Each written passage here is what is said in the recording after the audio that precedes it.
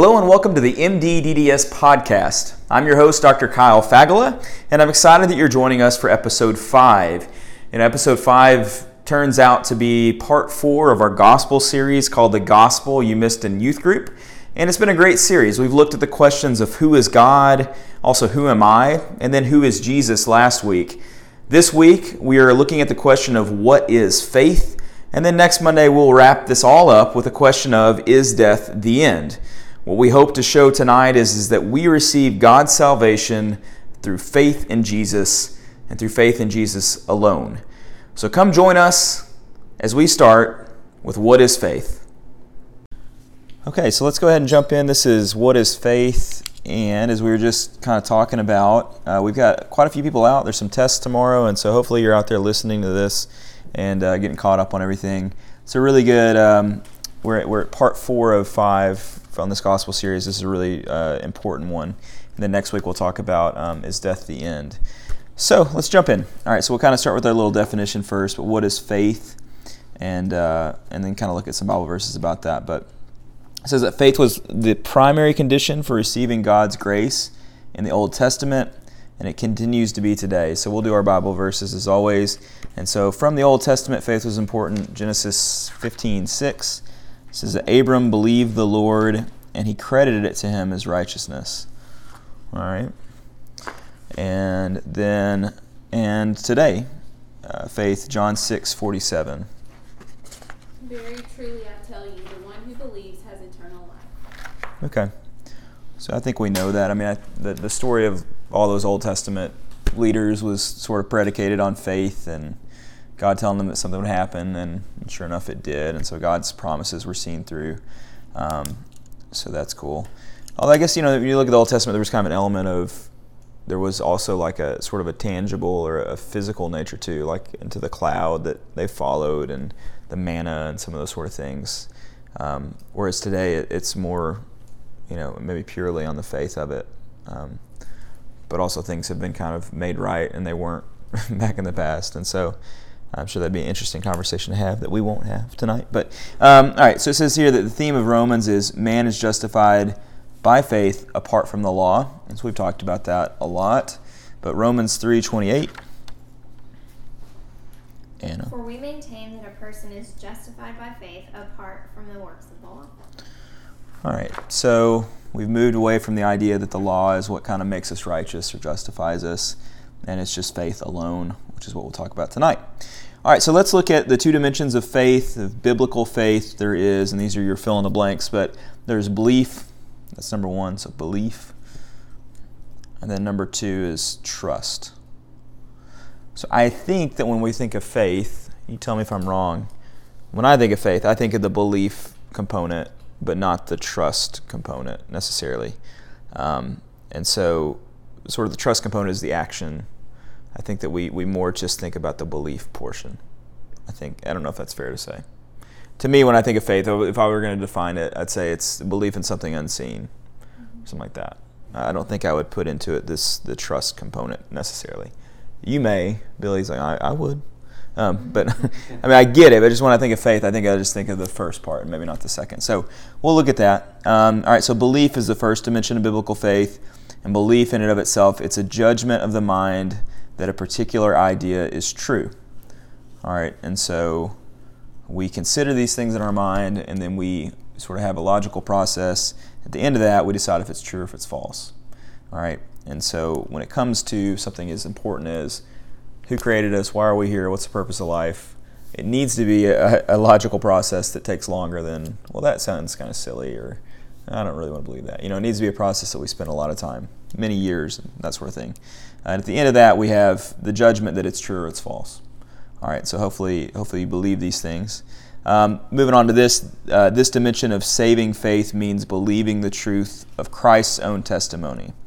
All right, so part of why we believe is because Christ told us these things. If not for the Bible, there are things that we could kind of understand maybe about God or a higher power, but we wouldn't have the whole story. But fortunately, we do. And so we'll look at John 6:47. Again, it's up a little higher. Oh, right at the top. Sorry, we're going back up to the top. Yep, sorry. The backside, the second one. Okay. Very truly I tell you, the one who believes has eternal life. All right, and then John 20:31.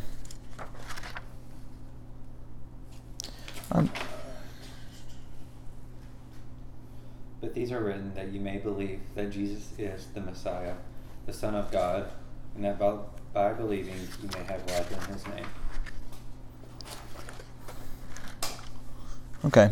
And then let's see. In biblical terminology, the dimension of biblical faith is often represented by the phrase "believe that." And so we'll look at a bunch of verses here that say "believe that," and then down on we'll talk about "believe in" or "believe on." But for the "believe that," there's quite a few of them. So I'll start us with Hebrews 11:6, and it says, "And without faith, it is impossible to please God, because anyone who comes to him must believe that he exists and that he rewards those who earnestly seek him." All right, so we've got to believe that God exists and also that he rewards those who earnestly seek him. All right, so believe that. That is the fill in the blank. All right, so then John 8:24, another believe that is in here. I told you that you would die in your sins. If you do not believe that I am he, you will indeed die in your sins. All right, and then on to John 14:10 through 11. Don't you believe that I am in the Father, and that the Father is in me? The words I say to you, I do not speak on my own authority. Rather, it is the Father living in me who is doing his work. Believe me when I say that I am in the Father, and the Father is in me, or at least believe on the evidence of the works themselves.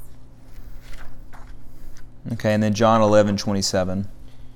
Yes, Lord, she replied, I believe that you are the Messiah, the Son of God, who is to come into the world.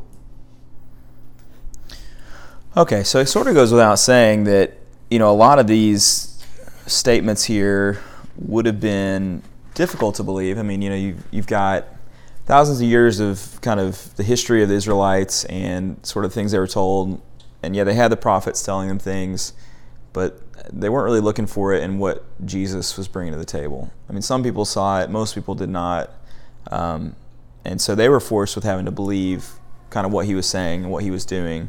He's justifying some of it and just talking about how he's the Father is in him and he's the Father. And he's kind of using the evidence of his miracles as sort of grounds to believe. And so, he's making these statements. This is his testimony. And so that's written down for us, fortunately, that he's the Messiah, he's the Son of God. So a lot of these statements are made. And then it's our decision to believe in that. And so if we believe in that, that's the element of belief that's part of faith. Okay, so the second part is trust.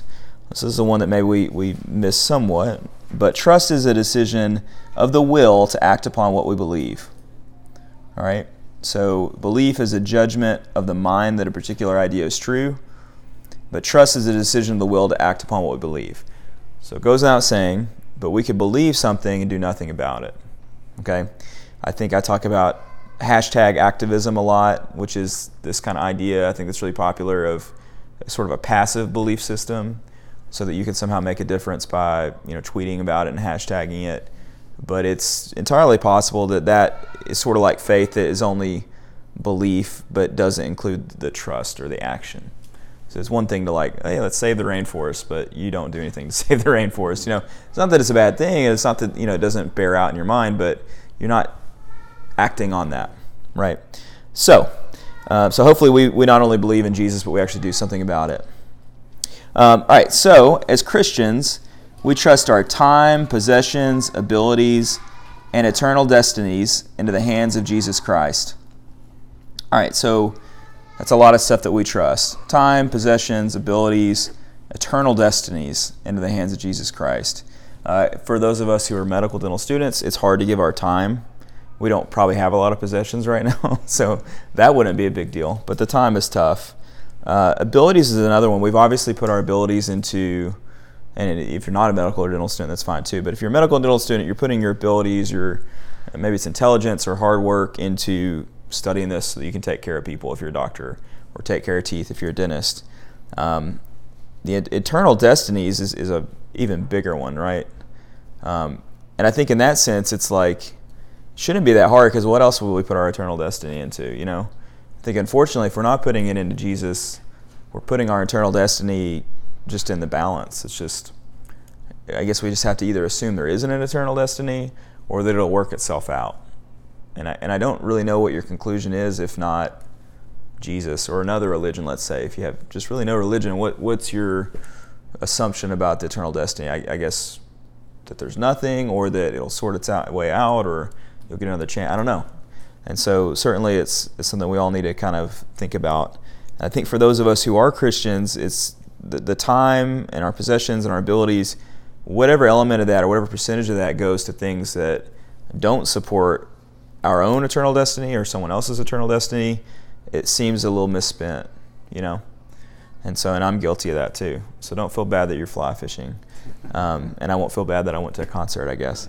But it's important to keep that in mind. All right, so we want to trust those things in the hands of Jesus Christ. So 1 Timothy 1:12. I don't know who was up. It's Lauren. I thank Christ Jesus our Lord, who has given me strength, that he considered me trustworthy, appointing me to his service. All right.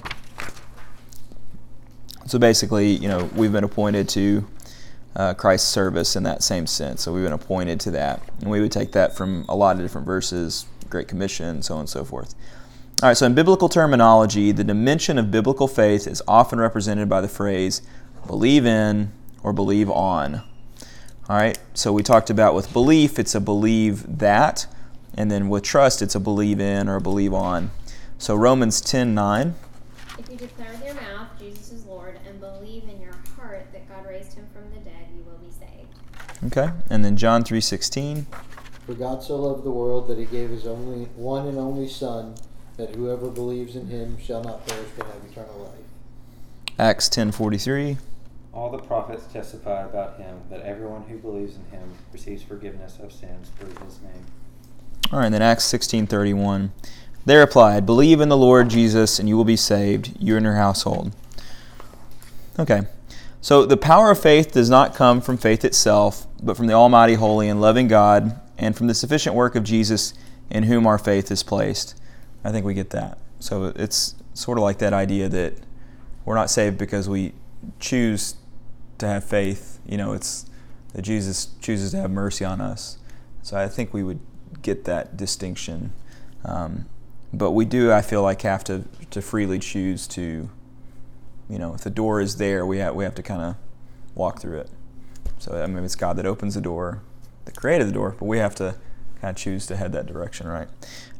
So faith also produces obedience. So kind of in the same line of the trust as the second dimension of biblical faith, that it's a decision of the will to act upon what we believe, which you kind of think of it two ways. There's the action that comes with that trust, but it's also the decision to kind of fully give yourself into accepting it, And so you go through kind of the belief stage where you're kind of faced with these questions and you wrestle with them, and then you sort of get to a point where you trust it. You're like, this is, I believe in it. And then because of that, you obey. And so there is sort of an active portion to all these different stages. And then obedience would be the stage where it actually produces something. So obviously from James, faith that is without deeds is dead. Doesn't mean that the deeds are what justify us, but without deeds, the faith doesn't mean a whole lot. And so it may just be like you only ever go through the belief stage. You never actually trust. You never actually obey, So it has been said that a faith that saves is a faith that obeys, which reminds me of the song Trust and Obey. So I don't know if y'all grew up singing that song. Yeah. Well, I have the lyrics. And I was going to print them off, and I was going to read the verses that I felt like most kind of made sense. But then I read all 5 verses, and they were all good. So I'm going to read them all. We should probably sing it, but I'm not going to do that because I'm being recorded, and it would be too embarrassing. We sing afterwards. We can Yeah. get the kids in here and sing it. Man, David's going to be so sad he's not here to hear us sing. Actually, I'm going to pause the podcast, David, and we're going to sing Trust and Obey, and then I'll start back. I'm just kidding. I'm just going to read it. The words of this song are just so brilliant, and it's probably from the 1800s or something, but... So, when we walk with the Lord in the light of His Word, what a glory He sheds on our way. While we do His good will, He abides with us still, and with all who will trust and obey. And then the chorus. Trust and obey, for there's no other way to be happy in Jesus but to trust and obey. All right, so the faith and the obedience. I'm going to read the other 4 verses because I love it. But, all right. Not a shadow can rise, not a cloud in the skies, but a smile quickly drives it away. Not a doubt or a fear, not a sigh or a tear can abide while we trust and obey. Not a burden we bear, not a sorrow we share, but our toil he doth richly repay. Not a grief or a loss, not a frown or a cross, but is blessed if we trust and obey. But we never can prove the delights of his love until all on the altar we lay. For the favor he shows, for the joy he bestows, are for them who will trust and obey. And then this one, I like it because it's kind of on in the future. Then in fellowship sweet we will sit at his feet, or will walk by his side in the way. What he says we will do, where he sends we will go. Never fear, only trust and obey. All right. What a song. What a good song. I can't think of that song without thinking of my dad. Oh, okay. So he was a troublemaker when he was growing up in church. And, Yeah. For that song, he would stand up on the pew and grab his zipper. And as the song got to the chorus, trust and Are you serious? and did the whole shit. So he always does that, like, laughs and winks at us. Your dad? Yeah. Oh man, your dad doesn't strike me as a troublemaker. He was in the junior. Oh man, well he's really mellowed out in his old age. You'll have to send this to him. So now that song, these holy ancient words, Your zipper. just have been ruined by the zipper. It's great.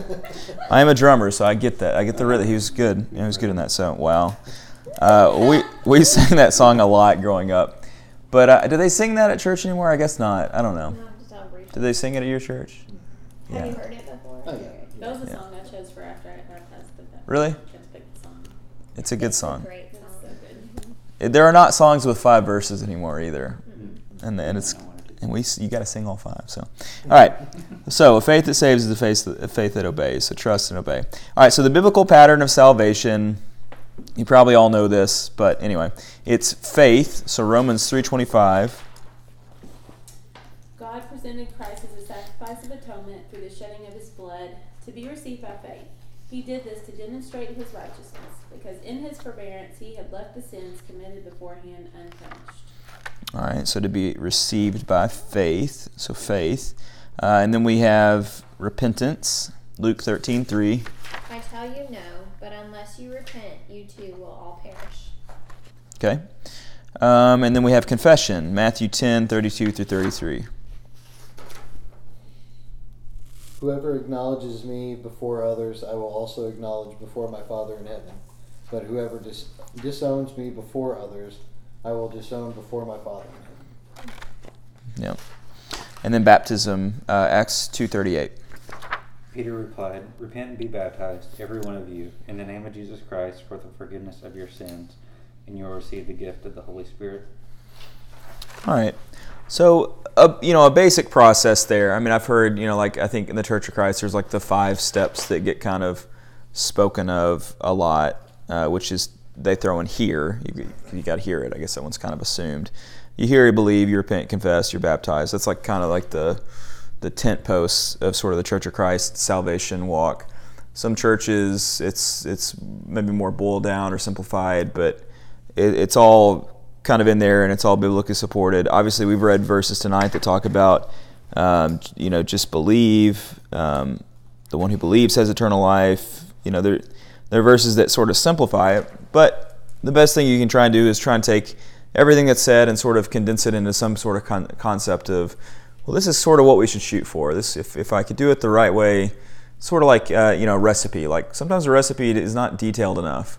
It's like, why doesn't this tell me how much salt I need? Like I really would rather know like exactly how many teaspoons of salt. Sometimes it says a pinch. Well, what does a pinch mean? But I think where possible to sort of distill from the Bible, this is sort of what we need to do. Let's try and do it. I don't think it means that Jesus will choose to not save us or have mercy on us, because like the classic thing is, well, what if you die on the way to be baptized? So I'll let him sort those things out. But I think the best that we can is faith, repent, confess, and be baptized. I think is a good way to look at it. So, all right. So our eternal destiny hinges on a biblical response to the gospel, and then the question of, have you responded biblically to the gospel? I hope everyone would say yes. If you've not, then we need to go do something about it. And then we'll end with 3 truths about faith. And I guess if you're listening, I don't usually talk to the people while I'm in this group. But if you've not responded biblically to the gospel and it's something that you believe, then the time to act on it is now. It's not a thing that you like put off until you believe it, more. You either believe it or you don't, And so I think that anyone that has had faith struggles with that. Paul talks about his struggles with faith, and that's part of it. I don't think you ever get to a place of 100% of faith. It's like, oh yeah, there's zero doubt in my mind. Because every time you learn something new, then it produces new doubt, The easiest thing in life would be to be, born and isolated in a room and never told anything, and then only ever told one time that Jesus did this, and this is what you should believe, and then never be talked to again, because that's all you would know. But obviously there's more to life, and there are doubts that creep in, and so that's why we come to things like this, and that's why we discuss these things and all that. So it's been real faith affirming, kind of going through the gospel. This is all stuff I've heard many, many times, and yet I find just in my conversations that once I've studied this, I feel so much more kind of at ease or confident about it. So it's been cool. All right, so 3 truths about faith, and I'm just going to go ahead and give you the words. But God is the giver of the gospel, He's the gift of the gospel, and He's the goal of the gospel. And so we'll look at all those. And these are some things, I think that's from David Platt, I believe. So God is the giver of the gospel. Romans 3:24. Is that on me? Yeah, maybe. Yeah. All right, so, and all are justified freely by His grace through the redemption that came by Christ Jesus. All right, so God gave us this gift. And so, He gave us the ability to have faith. He gave us the gospel. This is not something that He necessarily had to do, but it's something that He chose to do. And so we're not responsible for, someday we're saved and we're made right in the eyes of God. That is not because of us. We do not justify ourselves. I think we know that. God is the gift of the gospel. So I think we try and make of the gospel that the gift of Jesus is to be happy or be well or be rich or whatever. And even there's the crazy churches you always point out and say, well, yeah, I mean, they're wrong because the guy that's a preacher wants a $65 million jet or something. You can always use those examples to make yourself feel better. But the truth is that a lot of us go to church for selfish reasons or reasons that benefit us, or that we look for Christianity because there's some sort of gift. So whether it's just a general, it's going to give you a better life. Or if you're a parent, you see a lot of people that they kind of fall out of the church. They have kids and it's you know what? We got to go to church. We need to do this for our kids. We want our kids to be raised right or something. And that's seeking a gift that is not the gospel. It's not a guarantee of the gospel that our lives will be better necessarily. And in fact, our lives are better in the United States because culturally it is still popular to be a Christian, certainly in the South. There will be a time where it's not. And so these sort of gifts that we kind of wrongly associate with Christianity, they're not going to be there anymore. So it better be enough that you get God and that you get righteousness one day, because it won't be that you get more insurance sales or that you get to roof some more houses or that patients trust you more. There may be a day that if you tried to pray with a patient, they would say, I want a different doctor, Yeah. Or that if I play Christian music in our office that people won't want to go there, So it's interesting. But, all right, so God is the gift of the gospel. 2 Corinthians 5:21. God made Him who had no sin to be sin for us, so that in Him we might become the righteousness of God. Yep, it's a great verse. All right, so after being separated, we are united to God. So we were separated, and now one day we'll be united. You cannot take God out of salvation and still talk about God's gifts. And so, anyway, God is the goal of the gospel is the last point. And so God's character is displayed in the gospel, and He is glorified in our salvation. So God's character is displayed in the gospel, and He is glorified in our salvation. So Romans 3:26. He did it to demonstrate His righteousness at the present time, so as to be just, and the one who justifies those who have faith in Jesus. All right, and then John 12:27-28. Now my soul is troubled, and what shall I say? Father, save me from this hour? No, it was for the very reason I came to this hour. Father, glorify your name. Then a voice came from heaven. I have glorified it and will glorify it again. Let's look at those two last verses, if that's okay. There's just some good stuff in that.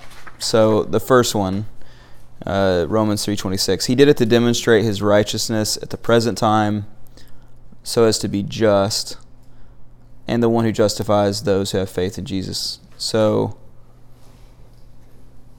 how is he being just? And so we're talking Romans 3:26. So it follows Romans 3:25, which says, God presented Christ as a sacrifice of atonement through the shedding of his blood to be received by faith. He did this to demonstrate his righteousness, because in his forbearance he left the sins committed beforehand unpunished. And then into this, he did it to demonstrate his righteousness at the present time, so as to be just, and the one who justifies those who have faith in Jesus. So what is Paul saying there?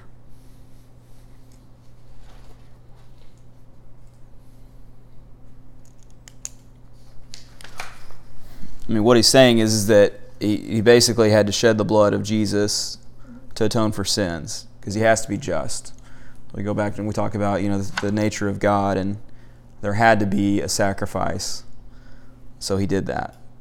And then the gospel is that he allows people who believe in that to be made righteous, it's an interesting thing. What's up? I hate to say this on the podcast necessarily, but because I don't want to interrupt, but we were talking about this last week afterwards, Colin and I, about how I feel like in some ways parenting has like a similar tension, and that like it's like God, it's like you say something as a parent and you want to be consistent because that's who you are, and you feel like that breeds like more respect from your children and more like, I don't know, understanding of your nature and your character as a parent. And at the same time, you like lay things out and you're like, okay, I'm going to be consistent and follow through on these things, and then your kids like mess up and you want to be merciful. And there's that similar tension that I feel like God feels towards us, and that like he is 100% just. And so what we end up doing as human like faulty parents or whatever is we like bend and we like break our own rules every single day to make allowances, but God can't do that because he is by nature 100% just. But I feel that similar thing going on, and you know that like if I'm going to be a consistent parent who like when I say my yes is yes and my no is no and all those things, like it would be really great if I never was merciful, but like you want to be both, I don't know, it's an interesting that's great thing. Yeah, for sure. That's awesome. Yeah, you'll tell your kids like, if you do that one more time, you'll get it's over. and sometimes you sort of overstate it. You're like, if you do that again, you won't eat for a month. You're like, I know, I'm just kidding. It's like, I shouldn't have said that probably, and then sometimes it's things that you don't want to see them lose, you don't want to like.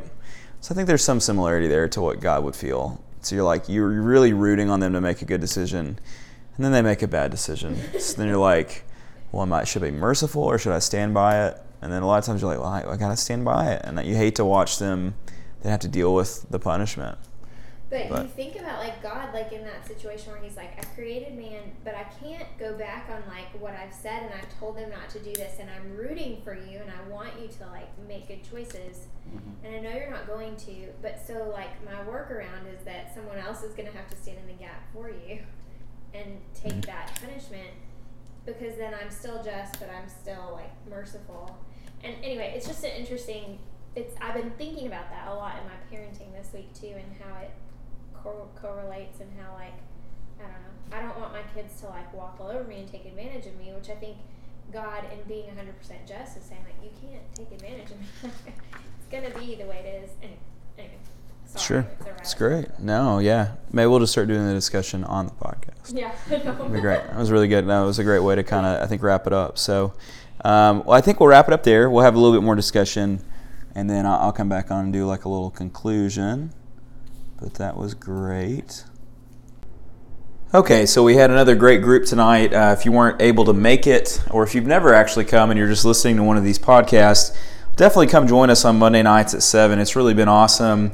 We had a smaller group this week. Sometimes we're going to have small groups. Sometimes we'll have big groups.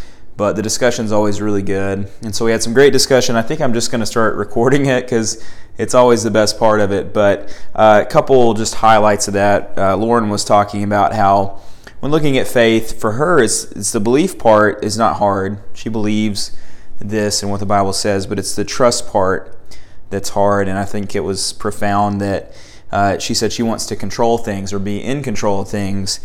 And so it makes it kind of hard to sort of, give God, her time or her abilities or things like that, and to let Him prioritize the way her life should go. And it reminded me sort of like, you got the shopping cart at Kroger where the kid can have sort of like the, the steering wheel, and they sort of pretend like they're steering the shopping cart, but in fact, it's the parent, the mom or the dad that's steering the shopping cart. And in a similar sense, we like to think that, we're in control of the priorities of our lives or the way that our lives go or the way that things happen. Or when good things happen, we like to act like it's because of us, when in fact, God is the one that's steering these things, and we just think we are. Will actually took kind of the contrasting approach and said that it wasn't for him the trust that was hard, like he's willing to sort of maybe do the good deeds, to obey, let's say, or to act out on faith, but it's actually that the belief part is the hard part of faith for him. And so it's kind of this idea that a lot of our faith or our presuppositional ideas of who is God, what is the Bible, what do I think about the gospel, those are sort of presuppositional foundational questions that we build the rest of our Christian life on. And a lot of us maybe haven't revisited those things. So if we grew up in the church and we were sort of organic Christians, a lot of those initial bricks have been laid by other people for us. And we need to go back and sometimes pull that brick out and relay that foundation and to wrestle with those things. And sometimes foundations, they give way. And the things that we're doing, like good deeds, we kind of reach a point where we're like, why am I even doing this? It's sort of like a house of cards that can fall. And so another thing he said is that God should be enough, that a lot of the gifts that we consider as Christians, the good things in life, let's say, we think of those as the gifts of being Christians, or, feeling at peace or having joy or having hope, when in fact the gift of the gospel is God, and that is it. I mean, there's other things that come with God, of course, but God is the gift, and that should be sufficient. That should be enough, right? And one thing that I said was, it's sort of like if you had an opportunity to meet your biological father, you never met him before, and your response to that was, well, I've kind of got this video game I've got to play at 3:30. I don't think I'm going to make it. Like I don't know if I want to meet my dad. So I think the same can be true of God. Like God needs to be enough, and it needs to be something that we stop all things to prioritize our lives around. And so a lot of other good discussion, but I think those are the two highlights. It's the degree to which we all struggle with the belief component and then the trust or the obedience component of faith.